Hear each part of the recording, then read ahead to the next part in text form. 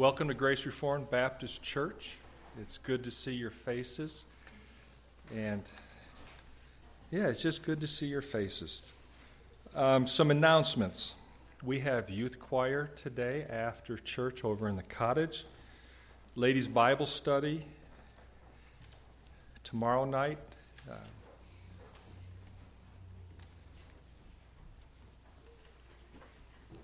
And Gordon, in the beginning of April, is starting a new class on John 3:16, so that's good.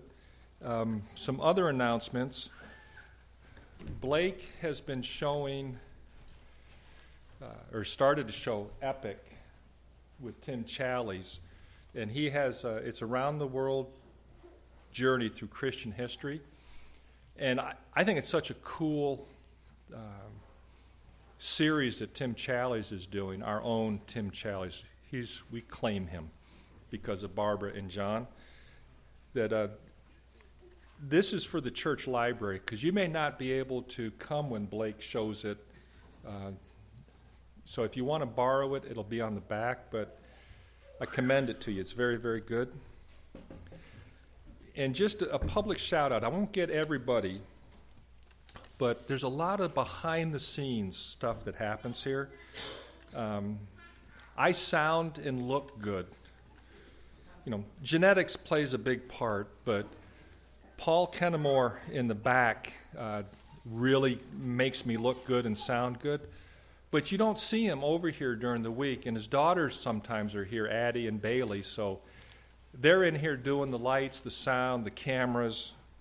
Jerry and Linda, they don't like to be called out, but there's a lot of behind-the-scenes stuff here. I see everything from the office.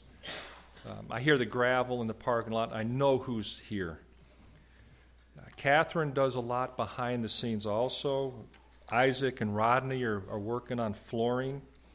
You might have seen Neil climbing a ladder last week to change a light bulb. He not only changed the light bulb, he fixed the fixture. It was like Lazarus, because it was dead.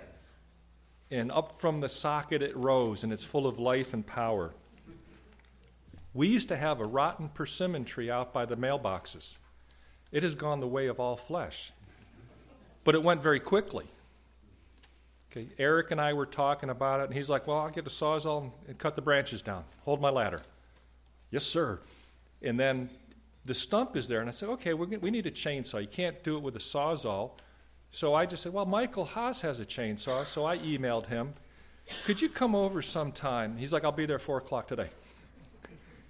What a taskmaster. He comes with his pickup truck, 2 chainsaws, and makes me do all the work while he sits back in a lawn chair. No, actually, he's the one that did it all. And so now we have a hole in the ground. And I talked to Eric, and I said, don't go over there. There's a hole in the ground. And he's like, well, that needs to be fixed. I said, I'll get to it. I come back, all the punky wood's out. It's full of gravel and covered with dirt, nice and smooth and even. I'm like, you just say it and people do it. It's like, this is crazy. So thank you to everybody. Catherine, you came in late, but I was praising you too, so note it in your diary. There's a lot that goes on here behind the scenes to make Sunday morning possible. And it's just, I didn't get everybody, but thank you for how you serve in the way God has gifted you. On another note, you know that we're a congregational rule, deacon-assisted, elder-led church. But sometimes people just take too much on. I get the mail sometimes. Jerry LaFleur, president, Linden Ave Baptist Church. Jerry. You didn't know that, did you? No, I didn't know it, but. So we got to have LaFleur 2024. You can look in your bulletin for the rest of the announcements, except there is one more. We have an elder up here who is getting elderish. You're older than I am. Yeah, but the birthday card's for you. And we appreciate you. Thank you. We love you. Thank you. I have no idea how much the check is, but it's not enough. Okay. Well, It's a bribe. Can you finish by noon? it'll have to be a lot more than that. That's for sure. Thank you, brother. Every Lord's Day, it is a pleasure to be here, just as Andy said, to see your face and to be with you. It is a great blessing and privilege. Thanks for the acknowledgement of Andy being older than me. But no, I'm at this stage in my life, and every year that goes by, it's like, first I told somebody, first 35 years you're going uphill, so it's a little slower. But after that, you're going downhill, and it keeps getting quicker, doesn't it? I guess some amens going out there. But anyway, we're looking forward to this continuing to grow, and it's a blessing to see you, the young people, and a part of it. We have some exciting things coming up for you, which I will discuss with some of you in short order. But it's quite a blessing to see that, and that is my prayer, that we will be able to continue to grow in grace and the knowledge of the Lord and be a great light to a dark world that we're in. Well, so thank you for your recognition. Blake's going to come to lead us in a hymn before we receive communion, and then I'm going to do a reading from your worship folder. It's on the inside, so if you want to prepare. But I thought maybe we can, Blake, just have everyone seated and look at 251 in your hymn book. Don't worry, I won't be leading. Blake sings better than me. He'll lead it. But as we sing through this hymn, you're going to note here in our communion that we're going to receive here in just a minute that our point is to remember Christ. And this hymn does a good job, really, walking through that time in which Christ lived, engaged in his ministry, died, and rose again, and then the call for us to pick up our cross and follow him. So think through this meditatively, particularly the sacrifice of Jesus Christ our Lord, in preparation then for you to worship him in Holy Communion. So Blake, if you'll come and lead us now, and you guys can remain seated and think through this hymn, 251.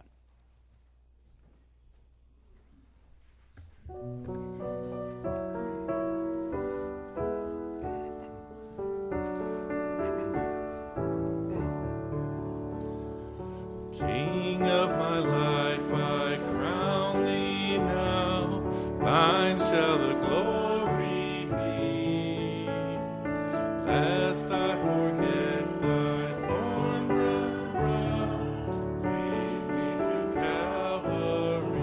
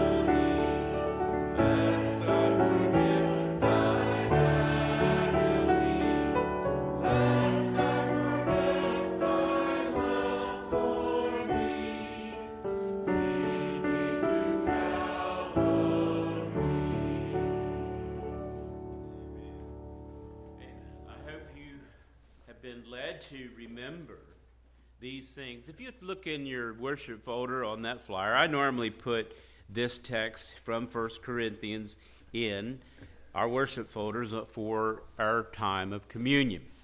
And Christ said, as often as you do this in remembrance of me.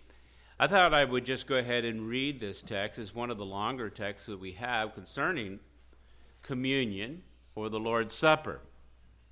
We want to do so that we remember in the context in which it's given and the instructions that are provided.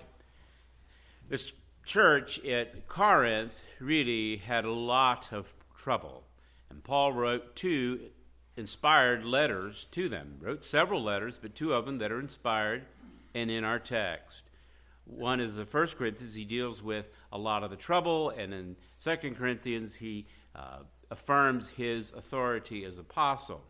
Here he's dealing with some of the problems with the church, and in particular they had some problems concerning the Lord's Supper. They would gather together and have a meal alongside it, but the highlight was to do this in remembrance of me. If you look through this text, as I'll end up reading it here for you, it does call us to examine ourselves in verse 28, and it does talk about eating in an unworthy manner. That isn't fully described here. I won't get into that. That would take quite a length. But the bottom line is simply this, and what we're calling you to do. To be worthy to receive this in remembrance of Christ is to be regenerate. That is, to be a Christian. To have confessed Jesus Christ as Lord. That's what you're remembering, his work for you. And it's expressed in your obedience to him. One of the first signs of obedience to Christ is confession before men in believers' baptism. So we call for that. We don't call for you to have to be an official member of this local body, but we certainly do want you to be a member of Christ's body. And so we'll do so in remembrance of him and do so in a worthy manner. We're not receiving this communion to somehow receive grace. There is nothing infused, there is nothing imputed by receiving these signs, these symbols. What is imputed to us is the righteousness of Christ through the dynamic work of the Holy Spirit. And we're engaging now, as we receive Holy Communion, to simply, as the text will say twice here, verse 24 as well as in verse 25, to remember him. This is part of the psalm that you just sang, to prepare your heart to do this in remembrance of him. So I'll read the text, and first it begins with a little scolding because they were engaging in the Lord's Supper in the wrong way, and and then a warning later on here about receiving condemnation for receiving it in an unworthy manner. Then I'll give you a time to pray here and prepare your heart to receive Christ as we prepare the table, and I'll instruct you on how to receive it in just a moment. But let me read the text, and then I'll pray for us and give you a chance to pray as well, to prepare your heart. He talks to the church at Corinth in verse 17, and he says the following instructions: I don't commend you. Because when you come together, it's not for the better, but for the worse. For in the first place, when you come together as a church, I hear that there are divisions among you. And I believe that in part, for there must be fractions among you in order that those who are genuine among you may be recognized. When you come together, it's not for the Lord's Supper that you eat. For in eating, each one goes ahead with his own meal. One goes hungry, another gets drunk. What? Do you not have houses to eat and drink in, or do you despise the church of God and humiliate those who have nothing? What shall I say to you? Shall I commend you in this? No, I will not. For I received from the Lord what I also delivered to you, that the Lord Jesus Christ, on the night he was betrayed, took bread. And when he had given thanks, he broke it. And he said, "This is my body, which is for you. Do this in remembrance of me." In the same way, he also took the cup after supper, saying, "This cup is the new covenant in my blood. Do this as often as you drink it in remembrance of me. For as often as you eat this bread and drink the cup, you proclaim the Lord's death until he comes. Whoever therefore eats the bread or drinks the cup of the Lord in an unworthy manner will be guilty concerning the body and the blood of the Lord. Let a person examine himself, and so eat of the bread and drink of the cup. For anyone who eats and drinks without discerning the body eats and drinks judgment on himself. That's why many of you are weak and ill, and some have died. But if we judge ourselves, truly we would not be judged. But when we are judged by the Lord, we are disciplined so that we may not be condemned along with the world. So then, my brothers, when you come together, wait for one another. If anyone's hungry, let him eat at home. So when you come together, it will not be for judgment. But other things I will give directions when I come. Let us pray. I want to give you a moment first, privately where you're at, to prepare your heart to receive the Lord's Supper in a worthy manner. If you'll confess your sin, remember he's faithful and just to forgive your sin and cleanse you from all unrighteousness. Take a moment now to prepare your heart so then you can truly commune with Christ. Take a moment now.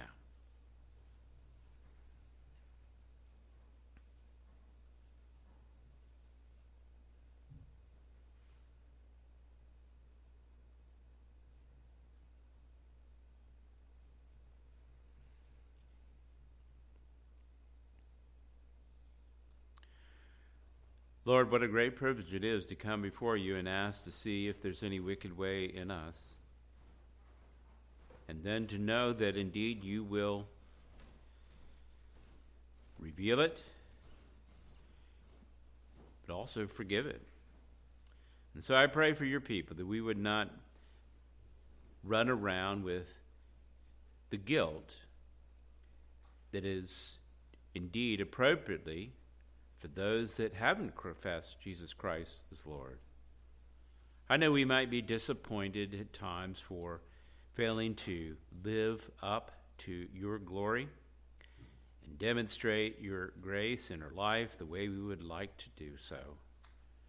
But you are a good and gracious God who grants us mercy and grace greater than all our sin. And so, even in our imperfections in this life, Father, I pray that we would have a deep-seated joy and peace and love and mercy and faithfulness and all those things that are truly produced by your Spirit. Maybe they be on display in our life. All of this comes about not by our own doing, not by our engaging in various rituals, but certainly by simply receiving. And doing this in remembrance of Christ, who took on human flesh, lived among us, fulfilled the perfect righteousness required by the law, took on our sin on his body on the tree, died, was buried, and rose again. Oh, Father, I pray that this time would be indeed a time of remembrance of your goodness and your grace for your glory. Bless the elements as we receive to remember you. I pray this in Christ's name. Amen. Beloved, let's take a moment now then to prepare to receive communion. And what I'd like for you to do is we'll start, just because it's easier, this side. If you'll come up, receive both elements, circle around and return, and we'll do the middle in this next aisle. Let's go ahead and receive now. Take both elements, return to your seat, and then wait.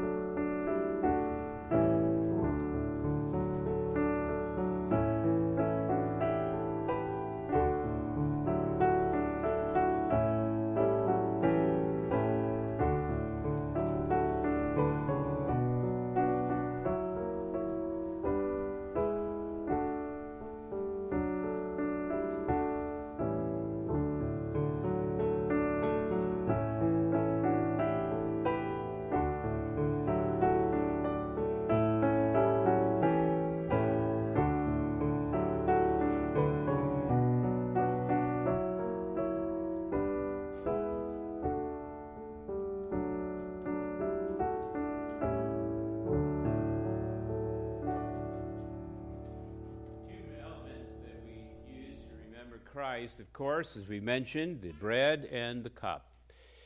The bread is, Jesus said he took it, and one of the elements of Passover, which recognized the deliverance of God temporally for the people of Israel out of bondage. Christ changed that, meaning to remind you these elements are to remind us about Christ, who spiritually brings us out of the bondage of sin. And there are two aspects to it which we must have. One is absolute, perfect righteousness to be able to stand before God. And that is represented in this bread. You will not stand righteous before God because you receive this. It is because you have received Christ. This just simply reminds us of his perfect righteousness by which you will stand before God, clothed in the garments of Christ. Receive this in remembrance of him.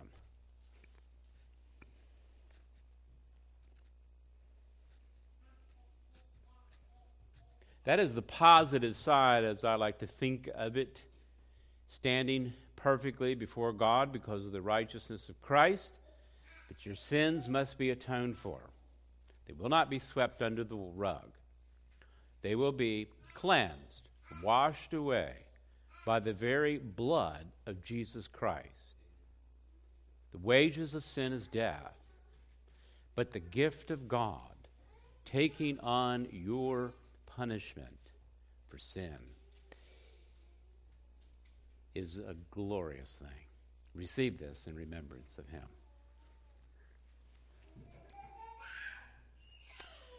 Blake's going to come back and lead us now then to think about Jesus Christ, a hymn you may or may not be familiar with, 323 in your hymn book, to think again how sweet this very name of Jesus sounds. And I pray it sounds sweeter to you this day.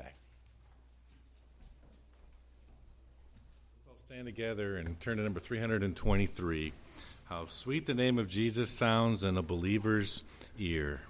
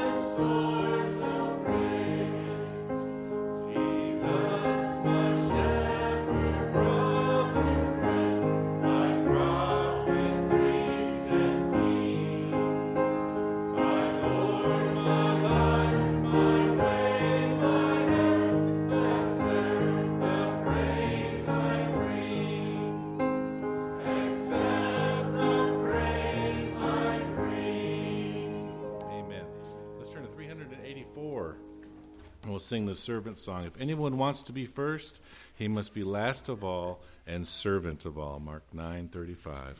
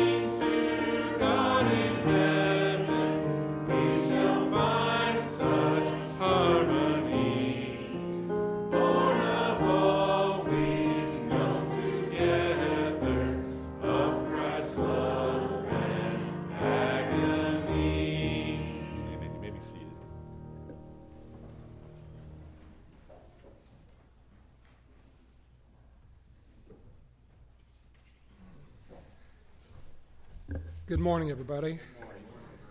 I trust that I find you well, and I pray that you are well in the Lord, that your soul is well.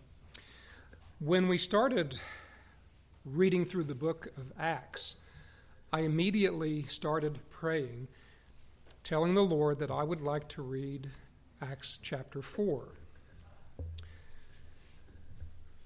When Jeremy got in touch with me yesterday and asked me to read portion of Acts chapter 4. It was thank you, Jeremy, and thank you, Lord. This is one of my favorite passages. This is one of those outstanding, soul-grabbing passages in the Word of God. I mean, it's all good. But this passage will grab your heart. This passage will make you shout amen, and go get it. I'll be reading from Acts chapter 4, and that is, on verse 9:11, I believe it is. Yes, it begins on 9:11. I'm going to catch us up, though, on what has happened.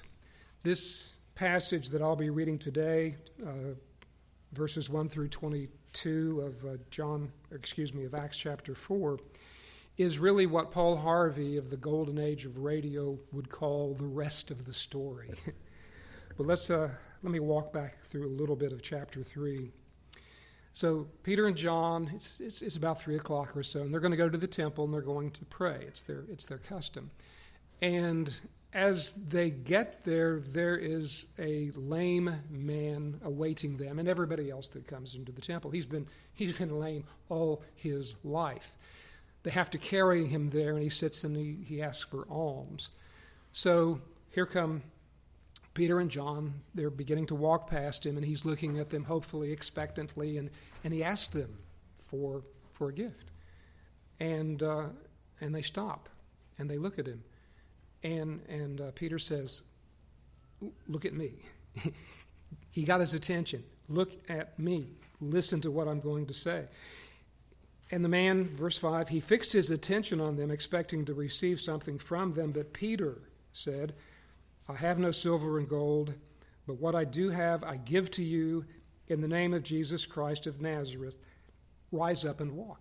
And the man not just stands up. He's helped up, he leaps and walks, and he continues to leap and walk. It mentions it again and again. And he's praising God, and the people are around have noticed what has happened. They've heard those words. They see this man. He's been there for decades, 30 years or more, however long, he has been there, many, many, many years, every day. And they see him. They know him. And he's walking and he's leaping and he's praising God. And they start praising God too. So Peter, who won't let any occasion to preach the word of God go, begins to talk to them. He goes back to the Old Testament and he recalls to their minds. Verse 13 of chapter 3, "The God of Abraham, the God of Isaac, and the God of Jacob, the God of our fathers, glorified his servant Jesus, whom you delivered over and denied in the presence of Pilate when he had decided to release him. But you denied the holy and righteous one and asked for a murderer to be granted to you, and you killed the author of life, whom God raised from the dead. To this we are witnesses." And he continues to preach the word of God to them and tells them to come to Christ. God, having raised up his servant, sent him to you first to bless you by turning every one of you from your wickedness. I hope this is not a spoiler. 5,000 men were saved because of this message. Wayne, is this like in when Christ fed the multitude, and he fed 5,000 men? Is this similar? I would think so. There were probably thousands of people that were there, at least 5,000 men, and how many other? Because they all saw what was happening, and they rushed to hear the word of God. And the Holy Spirit and Peter gave it to them. And now the rest of the story. Chapter 4, beginning at verse 1. "And as they were speaking to the people, the priests and the captain of the temple and the Sadducees came upon them, greatly annoyed. Greatly annoyed because they were teaching the people. Let me turn my page here. This is not a dramatic pause. I'm just clumsy. They were proclaiming in Jesus the resurrection from the dead, and they arrested them and put them in custody until the next day, for it was already evening. But many of those who had heard the word believed, and the number of the men came to about 5,000. On the next day, their rulers and elders and scribes gathered together in Jerusalem with Annas the high priest and Caiaphas and John and Alexander and all who were of the high priestly family. And when they had set them in the midst, Peter and John, when they had set them in the midst, they inquired, "By what power or by what name did you do this?" Then Peter, filled with the Holy Spirit, said to them, "Rulers of the people and elders, if we are being examined today concerning a good deed done to a crippled man, by what means this man has been healed, let it be known to all of you and to all the people of Israel that by the name of Jesus Christ of Nazareth, whom you crucified, whom God raised from the dead, by him this man is standing before you well. This Jesus is the stone that was rejected by you, the builders, which has become the cornerstone. And there is salvation in no one else, for there is no other name under heaven given among men by which we must be saved." Amen? Amen. Verse 13. Now when they saw the boldness of Peter and John and perceived that they were uneducated common men like me, they were astonished, and they recognized that they had been with Jesus. But seeing the man who was healed standing beside them, they had nothing to say in opposition. But when they had commanded them to leave the council, they conferred with one another, saying, "What shall we do with these men? For that a notable sign has been performed through them is evident to all of the inhabitants of Jerusalem, and we cannot deny it. But in order that it may spread no further among the people, let us warn them to speak no more to anyone in this name." So they called them and charged them not to speak or teach at all in the name of Jesus. But Peter and John answered them, "Whether it is right in the sight of God to listen to you rather than to God, you must judge. For we cannot but speak of what we have seen and heard." And when they had further threatened them, they let them go, finding no way to punish them because of the people. For all were praising God for what had happened. For the man on whom this sign of healing was performed was more than 40 years old. Amen. Let's pray. Father, you are a God of wonders, a God of majesty. We thank you for your creation. We see your hand in the creation every single day. Thank you that the red buds are so beautiful this springtime. We see your hand in the lives of the people in this church as they come here. We see it in their faces, coming here to hear the word of God, to fellowship with one another, to be prepared for the work of the ministry. Do that for us today as Brother Wayne opens the word of the truth of the gospel to us from the book of Hebrews this very morning. Teach us, and then show us how to put it into practice in our lives, in your service. We see it in the faces and in the lives of the moms and dads here who bring they're faithful to bring their kids. For the Sunday school teachers who work so diligently with these youngsters, we pray for the soon salvation of the children in our church, and that they will grow in grace and the knowledge of Christ Jesus as Lord and Savior, because their moms and dads are admonishing them now in the Word of God. Bless them and help them. Father, we see it in the knowledge that you've given to us of the soon returning Savior. Even so, come, Lord Jesus. Prepare us to always have a word ready to answer those who want to know more about the Word or who challenge us on the Word of God. Teach us thy Word that we might share it with others. We thank you for this service. We pray that you bless the offering. We pray that you use the money in your service for your purposes. And before I close, I want to give a special thanks for our deacons and for our elders. We thank you, Father, for the blessing that they are to us, and we thank you for their diligent study and their hands-on Christianity, their shoe-leather Christianity among us. May we grow in grace as well. Yes. May you show us your glory. For I pray in Christ's name and for his name's sake. Amen.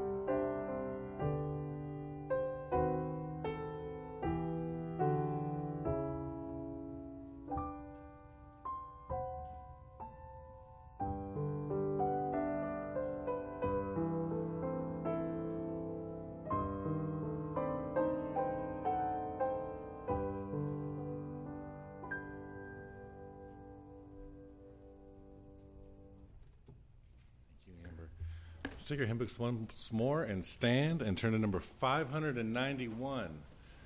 And we'll sing the hymn, Pure in Heart, O God. It's a prayer of increasing sanctification. So let's think of that as we sing this from our hearts this morning. 591, Pure in Heart, O God.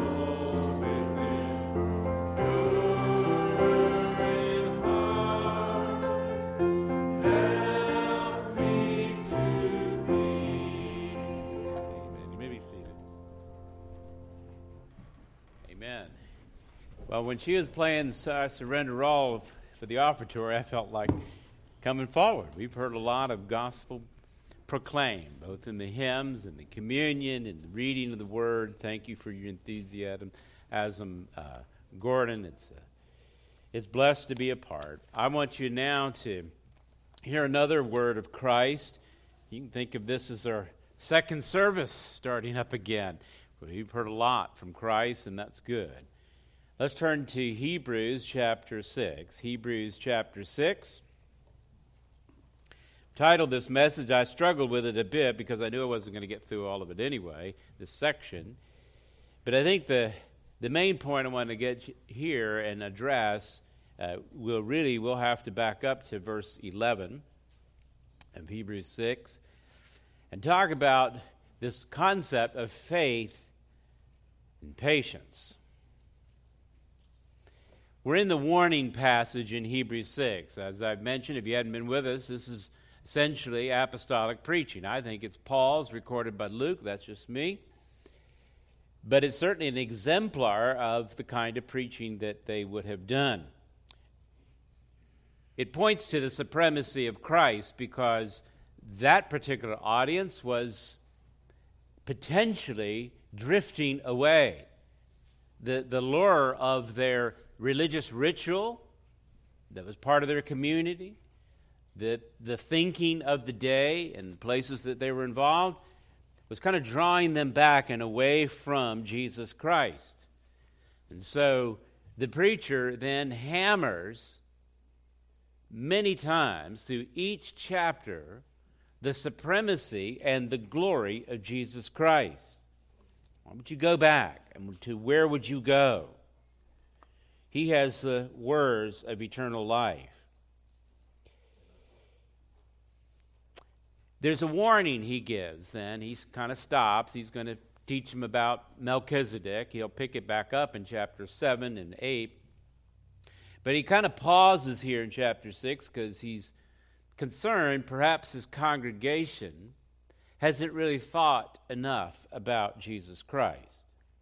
And if you're not earnest in it, if you don't pay attention, if you don't listen, there is a great danger of apostasy. That is, you're around all of the religious ideas, you hear all the information, you participate in the practices, but you know what? You could fall away. And if you did, that would be falling away to destruction. As we talked about last time, it comes a point in which there is no point of return, where God would judicially give you up.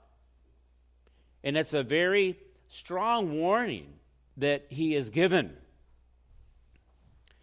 And so he's calling then now, after he's given this warning, to say, all right, I'm assured of better things of you because it is my prayer that you are indeed truly confessing Christ as Lord. So his focus now is going to be on this glory and calling people to think about the very promises that have been made by God throughout human history, and calling the people of God to believe, that is, to have faith. And in believing, you're going to have one other element, and that is patience. And those both are hard qualities, hard values for us to really, truly grasp. And so he's going to call for that. I mean, if you come to Christ and you confess him as Lord and you're promised eternal riches in glory in Christ, why doesn't God just immediately bring you to his presence? His presence, which is fullness of joy, Psalm 16:11. Well, we know that there are at least two I can think of reasons. One, because God does whatever he's doing for his glory. See Ephesians 1. Everything that God might do would be to the praise of his glory. That is the exaltation of the beauty of all his divine attributes. The second thing I would think of too is that God would have a purpose then for redeeming mankind and gathering us together as a church to worship Christ. It is for good. His purposes always are for good. See Romans 8:28. Now, we may not understand the specific purposes going on, and that's why there is a call for faith, to believe God. We talked about that a little bit this morning in Andy's class in the ministry training. Believe God. Trust Him regardless of whatever circumstances might befall our way, because God has a good purpose in it, and He will be glorified in doing so. And on occasion, we may gain a glimpse or two of that, and certainly one of them is the way in which His redeemed express their confident faith, their full assurance of the promises of God until the very end. That is, they persevere or wait patiently. This brings about glory to God, because it is God who is working to bring about that faith and patience. He's glorified by both. I think that's what this preacher of Hebrews is doing here as he introduces this concept of the promises, that we would know that. More specifically, if depending on time, if I get to it, certainly we'll get to this in greater detail next week.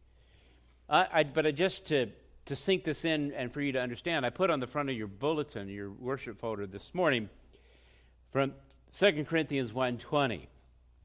And this is what you need to know about the promise. When you hear this word promise, it's what God has promised to do.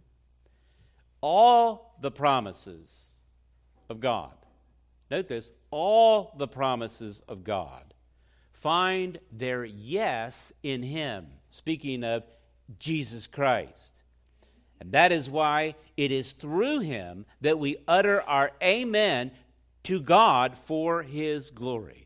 Amen is simply putting your affirmation to say absolutely and surely. When we read about and think about these various promises of God, they are accomplished and fulfilled in Jesus Christ. And if you find your refuge in Him, you can indeed have faith in Him and endure patiently to receive the promise. And that's kind of how he opens this up. As I'm going back in verse 11 to pick up our focus, we'll unpack verse 13 and following a little bit concerning Abraham. But if you're in your text, look at verse 11 as we're leaning into this positive section after dealing with the warning of apostasy. He moves on and he says in verse 11 of chapter 6, "We desire each one of you to show the same earnestness and to have the full assurance of the hope to the end." You get it? Assurance and hope until the end. These are the same ways of saying faith and promises, that you would have this assurance and that you would be earnest in doing it. In other words, actively engaged in there.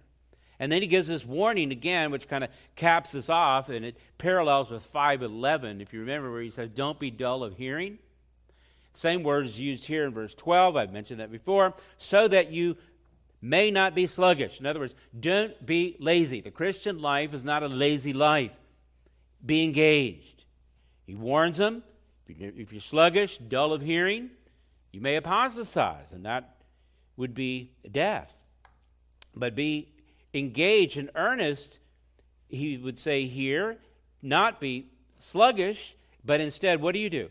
Be an imitator of those who through faith and patience inherit the promises. Do you want the promises of God in Christ Jesus? You will do so by faith. But along with that is great patience. You have to wait for it. And I want to tell you this right now. It's worth the wait. You can't imagine what awaits you. In your darkest and deepest and most discouraging moments in time, the call is to look to Jesus Christ, into whom all these promises are fulfilled. He is a yes and amen. Wait for it.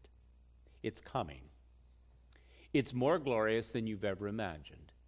In fact, you don't have the capacity to be able to imagine the riches of God in Christ Jesus. You have no idea what fullness of joy is. You've been happy. You've had joy.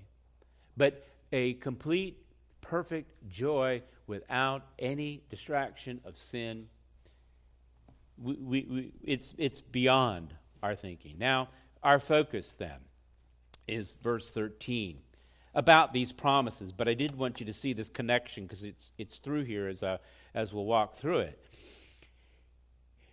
He's calling then to imitate those who've already demonstrated faith and patience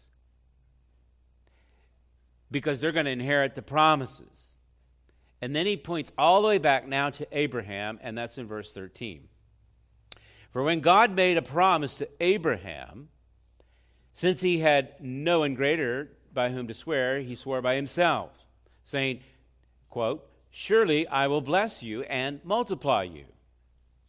And thus Abraham, having see the word? Patiently waited, obtained the promise. For people swear by something greater than themselves, and in all their disputes, an oath is a final for confirmation. So when God desired to show more convincingly to the heirs of the promise the unchangeable character of his purpose, he guaranteed it with an oath, so that by two unchangeable things in which it is impossible for God to lie, we who have fled for refuge might have strong encouragement to hold fast to the hope that is before us.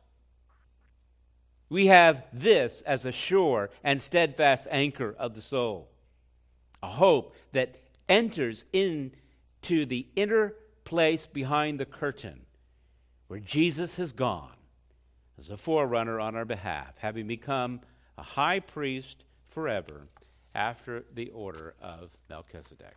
Let us pray. Father, I do pray that we would, by faith, see your promises. I pray that we would be patient to wait on them. Give us great hope for your glory. In Christ's name we pray. Amen. I'll see what I can get through in this text with the time that remains. I would divide it out. The first focus here is on the very people that's being spoken of, the plan how God would accomplish this. Hopefully I'll get through that part. And then next time, the pledge that he makes. And it's quite dramatic as I read it in the text. And then ultimately, the culmination is the person, and I hope you have seen, Jesus Christ, your anchor for your soul. The people of the promise, notice here, and I've alluded to it already in verse 11, it's each one of you. He looks to his congregation, those who he has better assurance of. He looks to them and calls them not to be dull, as I've mentioned, instead to be engaged in this process of spiritual maturity. He's kind of spurring them on. Don't be lackadaisical about it. Engage in growth, spiritual growth in Christ. You have to participate. You have to engage in the process of your spiritual maturity. He has warned what happens if you don't, and now here's an encouragement certainly to do so. God has not chosen to pour out sanctification like a pitcher of water. You must take it. You must drink it. You must participate in it. I'll give you a couple texts. You can turn if you wish or just listen. I'll just briefly demonstrate them. Paul talks to the church at Philippi, and he calls them to obey, not only in his presence, but in his absence. And then he said in Philippians 2:12, he says, work out your own salvation with fear and trembling. This is what we call synergistic, if you will. You see, he's calling on God's people, the church, to to work out that salvation. We call this sanctification. Engage, be involved in the process. But recognize the other dynamic to it, for it is God who works in you both to will and to do of his good pleasure. See that? We would say the salvation is monergistic. That is, it is all of God. This is God's doing. He regenerates the heart. He makes the dead come to life, the blind to see, the deaf to hear. But when he does so, then he calls on those who can see to actually look. For those who have ears to hear what Christ would say. Those who have life, to live it, to walk in the newness of life. This is what Christ has called us to do. Recognizing we aren't doing this from our dead and non-hearing and blind flesh, but we're doing this by the regenerate Holy Spirit. But you participate in the process. Paul would tell the church at Corinth in 1 Corinthians 5:10. He tells them, it is by God's grace that I am what I am. It was God's unmerited favor granted to him. And then he says his grace given to him wasn't done in vain. God has a purpose for it to accomplish. And then he says, on the contrary, how is that grace demonstrated in his life? He says, I worked harder than any of them. The Christian life is not easy. It's hard for everyone. We don't sit passively by. It's a participatory religion. It isn't coming together for entertainment and exercise. It is for you to participate. And Paul would say, I worked hard, and he did. We're going to read some of that through the Acts of the Apostles. They all worked hard. They were great courage, great faith. But Paul will explain though it is not I, that is his sinful flesh, but the grace of God that is within me. That's what accomplishes it. And so here is a wake-up call then in verse 11 of our text to show that same type of earnestness. And by doing so, brothers and sisters, this will bring about great confirmation of your faith. And what he desires for the church, that is to have full assurance, to not be dissuaded by false doctrine, by cultural confusion and distractions, but to put your hope on Jesus Christ and persevere to the very end. Don't be sluggish, he would say in verse 12, but be actively engaged in spiritual maturity, hard work. Growing in grace in Christ does provide us with a temporal benefit in this life. One of them is assurance, as I've said. The hope, the certainty of God's redemptive work, the promises that await the believer.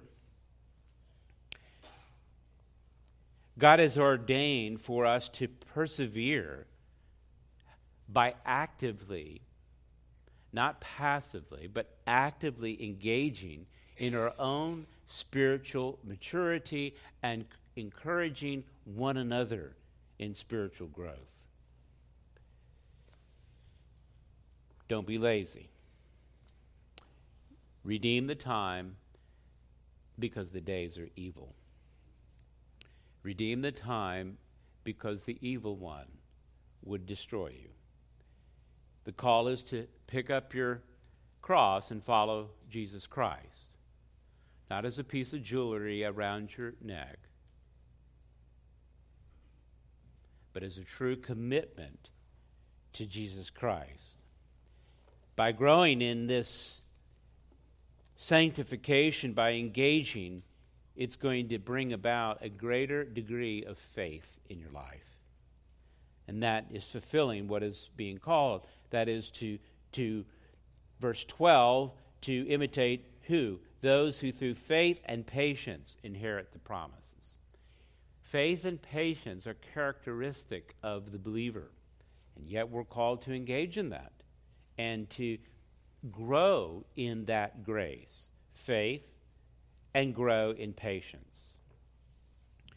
It is helpful to have those who we can imitate, if you will, or follow, particularly those who have gone through and have learned and have experienced and have demonstrated faith, have also demonstrated great patience.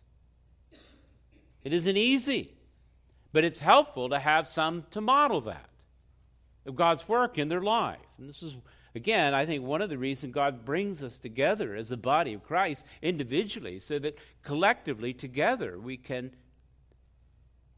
imitate, see examples, learn, and grow. Paul would tell this church at Corinth in 1 Corinthians 11, he says, be imitators of me. He qualifies it by saying, as I am of Christ. Of course, Paul's following Christ. But I say, go follow Christ, you say, well, what does that look like?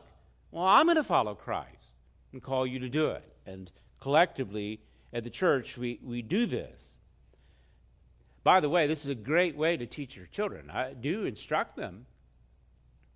Do tell them the truth, proclaim Christ.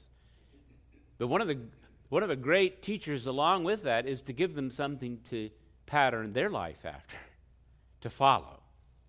So they can see you exercising great faith and great patience. It's a great teacher.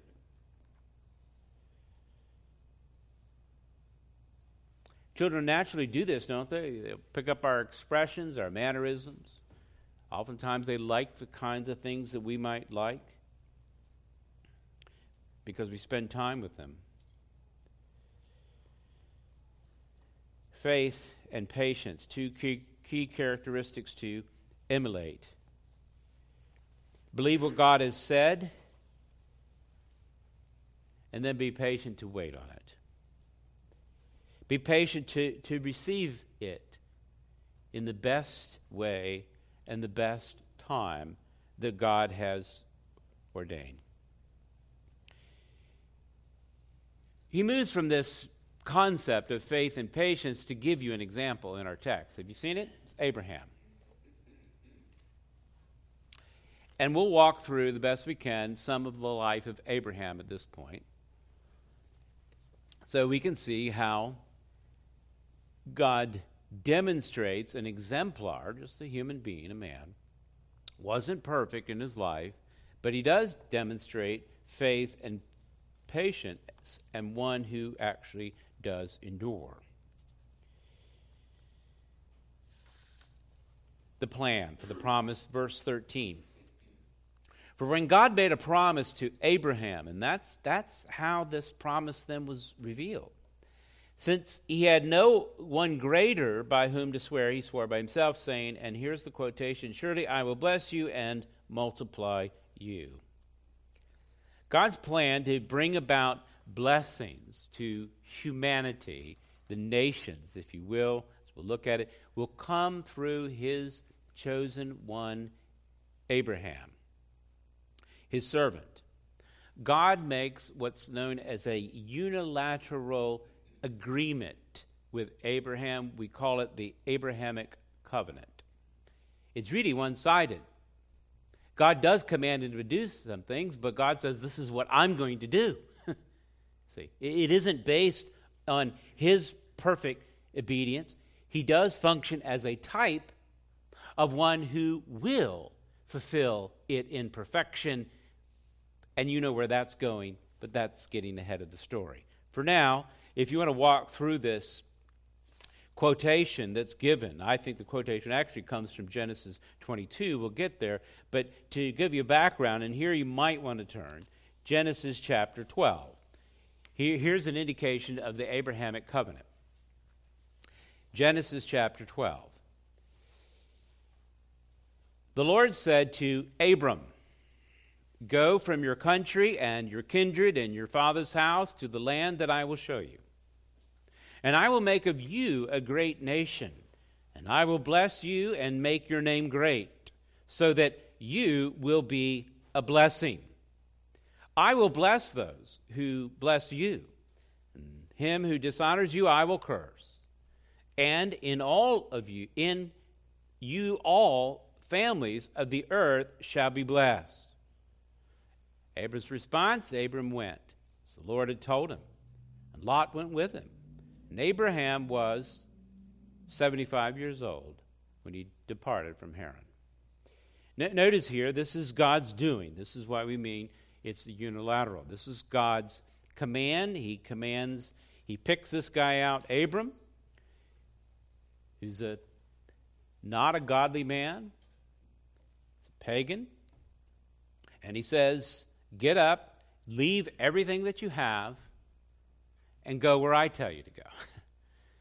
And hopefully you can, as we go through this, catch the typological nature in what's going on here. This is a real person in a real physical way, so that you can understand in a greater way what spiritual dynamic is going on here. But he truly does say that from you, I'm going to make you a great nation. He wasn't.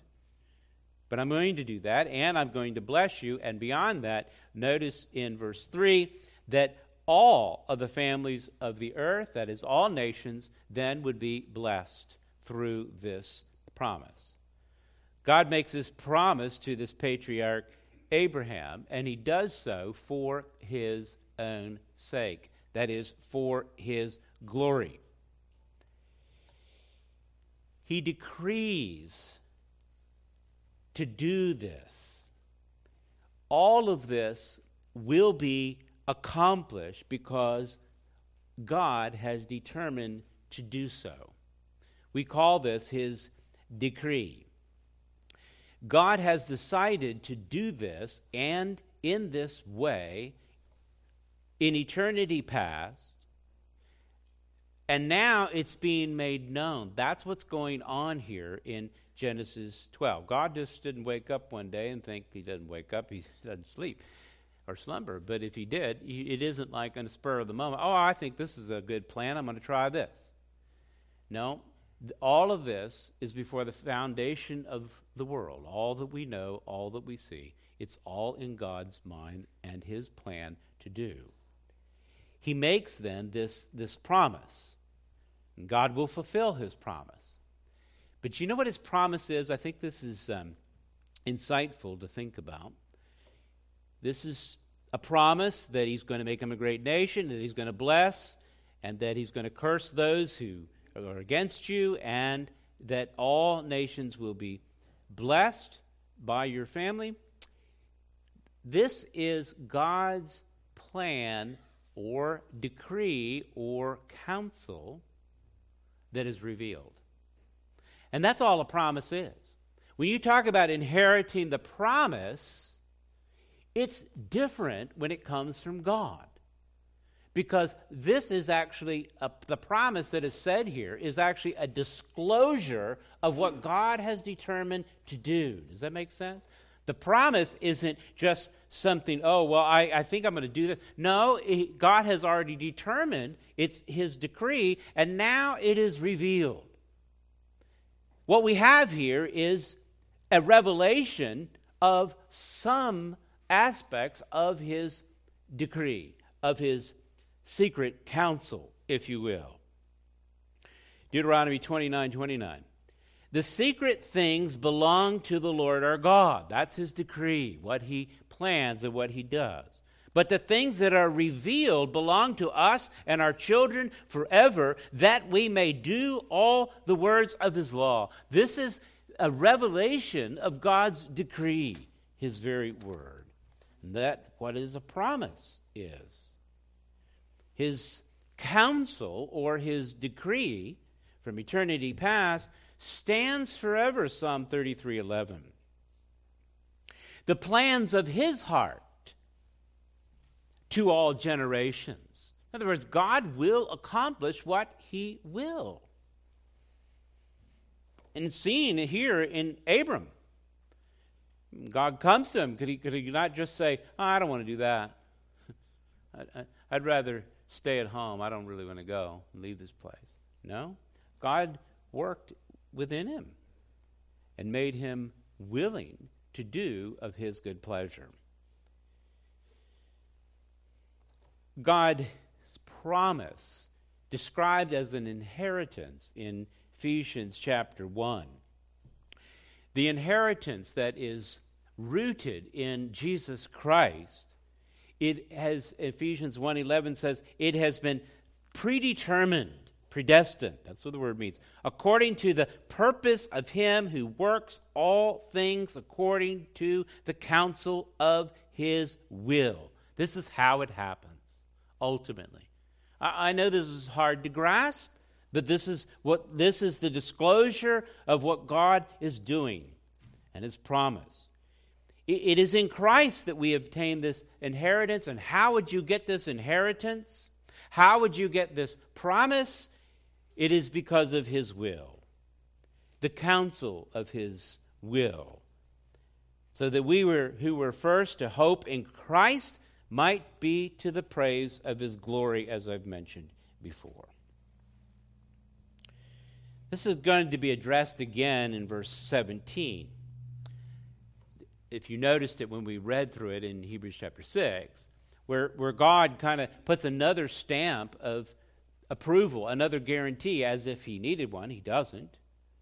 But he will, to bring about even more assurance and hope for the believer to the end.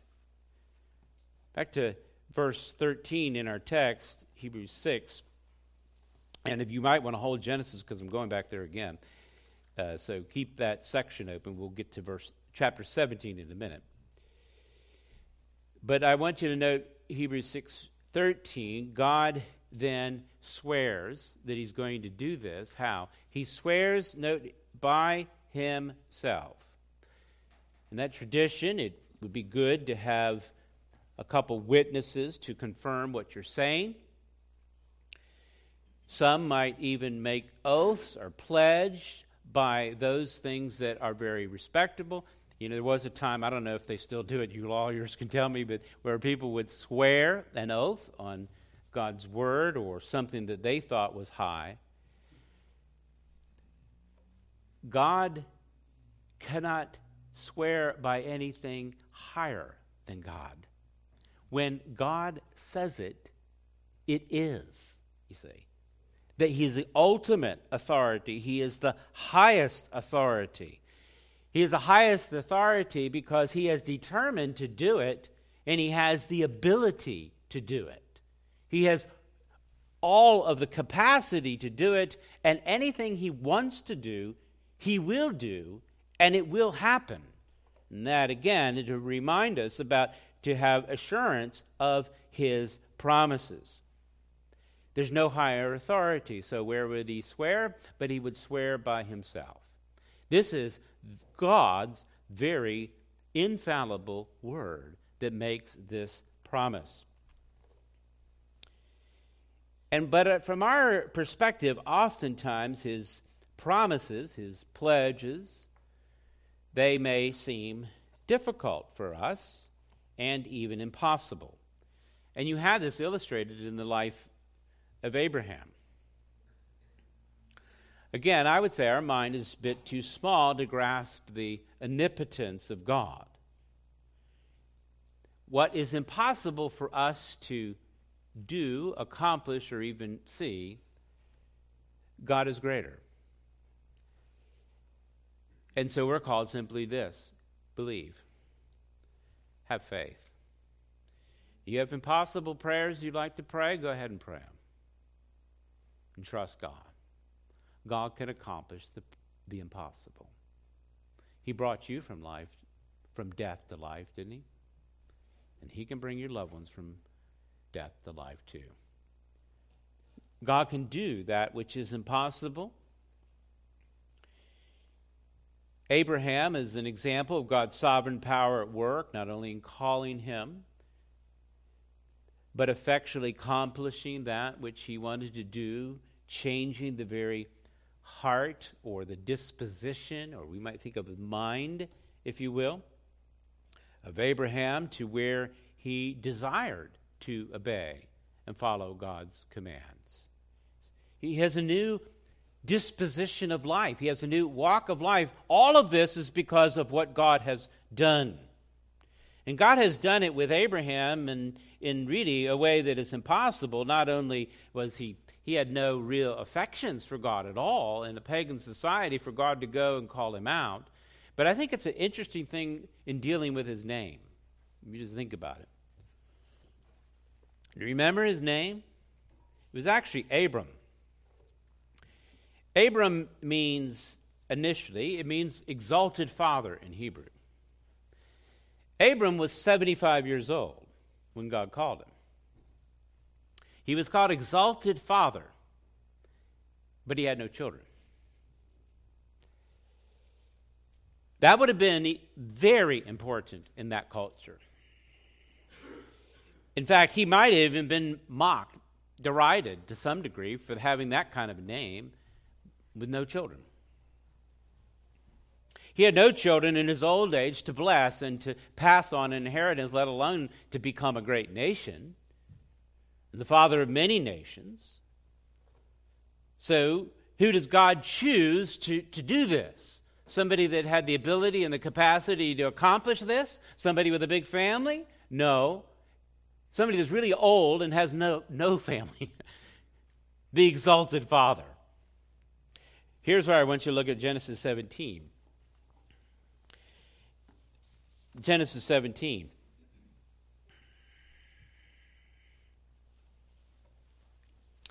God has made a promise,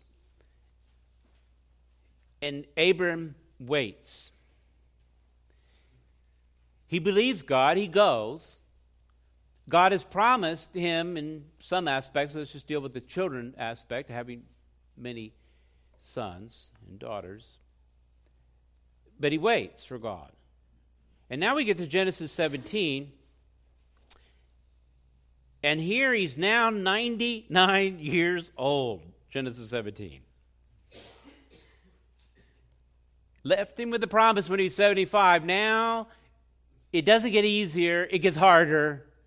He's 99. And so the Lord then appears to Abraham and says, I am God Almighty. Walk before me and blameless. He imputes his righteousness to him, demonstrates who he is, the sovereign God, and calls him to live in accordance to that. There's no different direction than us. I'm not sure if I'm going to be able to finish this, but I want you to at least grasp that. You understand? Do you know Almighty God? Who he is, regardless of whatever circumstance you are, here's the call, walk before him. Live in accordance to him, who he is, and be blameless.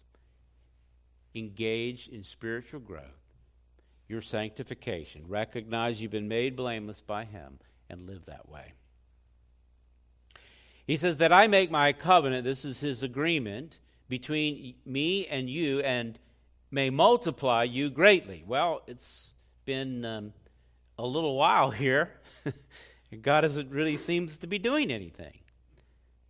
So then Abram falls on his face, and God said to him, behold, my covenant is with you. That is his agreement, God's promise. And you shall be the father of a multitude of nations. No longer shall your name be Abram, exalted father, but your name shall be Abraham, for I have made you the father of a multitude of nations. That's what Abraham means, the father of many nations. Not just one family, but the father of many nations. He's got to wait, and he has to believe. He's called to believe, have faith, and then be patient for God's promises to be fulfilled. And it's impossible. It's even harder. He's older. He said, I'll make you exceedingly fruitful. I will make you into nations, and kings shall come from you. Ultimately, we know the king that is pointed to, and I hope you do, the King of glory. I will establish my covenant between me and your offspring. Didn't have any. after you throughout their generations for an everlasting covenant, to be God to you and to your offspring that's after you. And I will give to you and to your offspring after you the land of your sojournings, all the land of Canaan, for an everlasting possession, and I will be their God. I couldn't have a better blessing than that for all of my children and all their children to be godly. Isn't that what you pray? And God said to Abraham, as for you, you shall keep my covenant, you and your offspring after you, throughout their generation. Abraham is called to believe, isn't he? Now it's ratcheted up. He's called to be patient, but it's not easy. I think I'll maybe be able to get back here, and I'll just have to pick the rest of this up next time. So keep your finger in 17 because we're going to look at 22. But I want to give you the preacher of Hebrews commentary on this situation.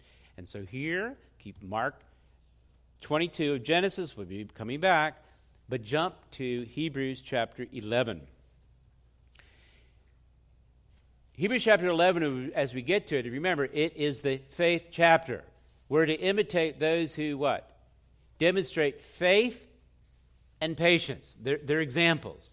And that chapter is full of it. And one of them, of course, is Abraham and Sarah. So look at the condition here as the preacher of Hebrews then, as they're familiar with these Genesis passages more than we. So he refers back to them, and he reminds them in verse 11 of chapter 11. He says, note the word, by faith. By faith Sarah received power to conceive, even when she was past the age. And she considered him faithful who had promised. You get the connection? Faith and patience receives the promise. And she's an exemplar of that. Therefore, from one man, Abraham, and him good as dead, were born descendants as many as the stars of heaven, and as many as innumerable grains of the sand by the seashore. Do you believe God? Do you trust him? We do know the rest of the story. Abraham was granted a son in his old age. And then we have this weird section in chapter 22. It can be difficult for us because we may not understand what this is exactly pointing to. But here his faith is tested one more time. Get that. And that's where I invite you to turn back to Genesis 22. Abraham does have this son in his old age, fulfilling part of this promise. He's going to have those children, that they might bring up children and that nations would come from them. And God tests his faith in calling him to sacrifice his only son. Genesis 22, let's just jump down to verse 15. And the angel of the Lord, Abraham goes out to sacrifice his son and obey God in what he told him to do, his only son. And the angel of the Lord called to Abraham a second time from heaven and said, by myself I have sworn, and declares the Lord. You've heard that phraseology, haven't you? By myself I've sworn, declares the Lord, because you have done this and have not withheld your son, your only son, I will bless you, and I will surely multiply your offspring as the stars of the heaven and as the sand that is on the seashore. And your offspring shall possess the gate of his enemies. And your offspring shall all the nations of the earth be blessed, because you have obeyed my voice. And that's the key. That's faith in action. That's faith believing the promise and being patient to trust God, no matter what the circumstances might be.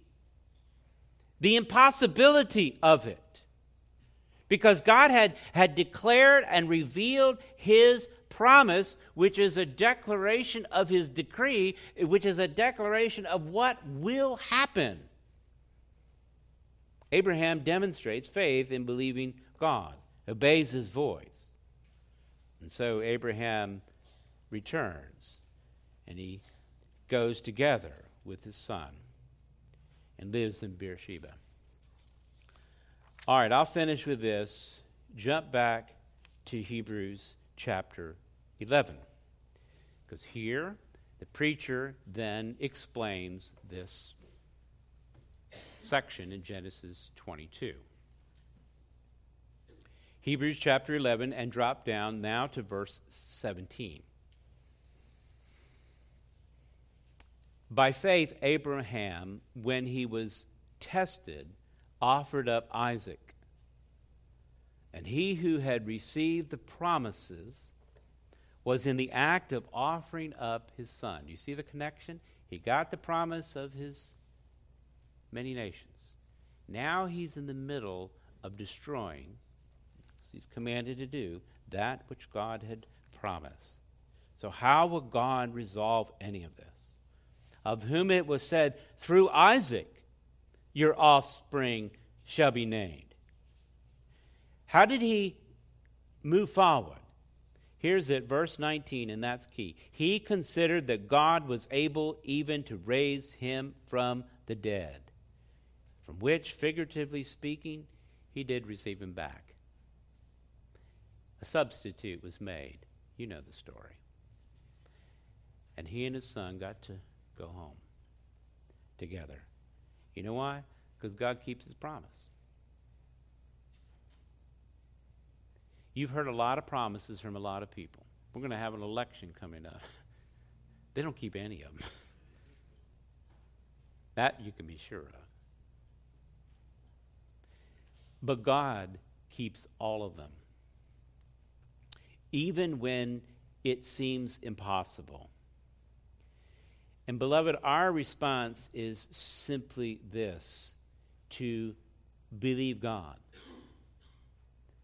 and wait on him patiently. The promise is greater than whatever you could imagine. The example, the imitator here of Abraham in this case is one who truly waited on God and trusted him to fulfill his promise. And we're called to imitate that faith and receive his promise. Let us pray. Father, I do pray that you would bless the proclamation of your word. We want that kind of faith to trust you in whatever circumstances we might find ourselves in. I pray even the reminder of it would be a blessing to each of us. Grant to us a great conviction of true and genuine faith to believe you. And by your grace, grant us the patience to wait, to endure, to persevere, with our hope and mind set on Jesus Christ our Lord. I pray in his name. Amen. Beloved, take a moment now to think on these things privately, where you are at. Think on these things. Take a moment and respond directly to God now.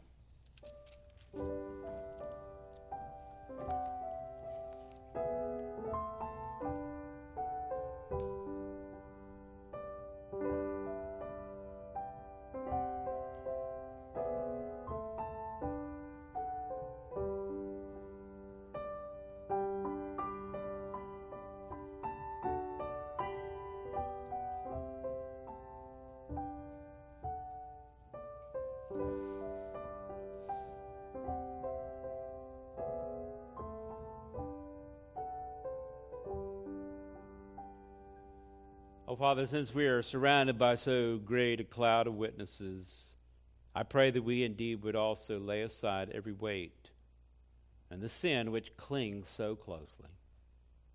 I pray that we would be enabled by you to indeed run with endurance the race that is set before us.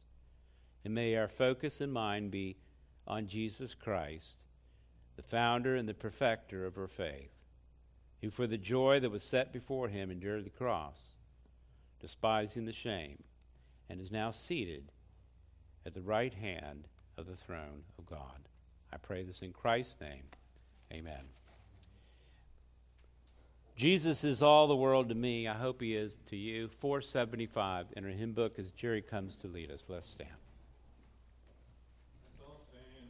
475. Jesus is all the world to me.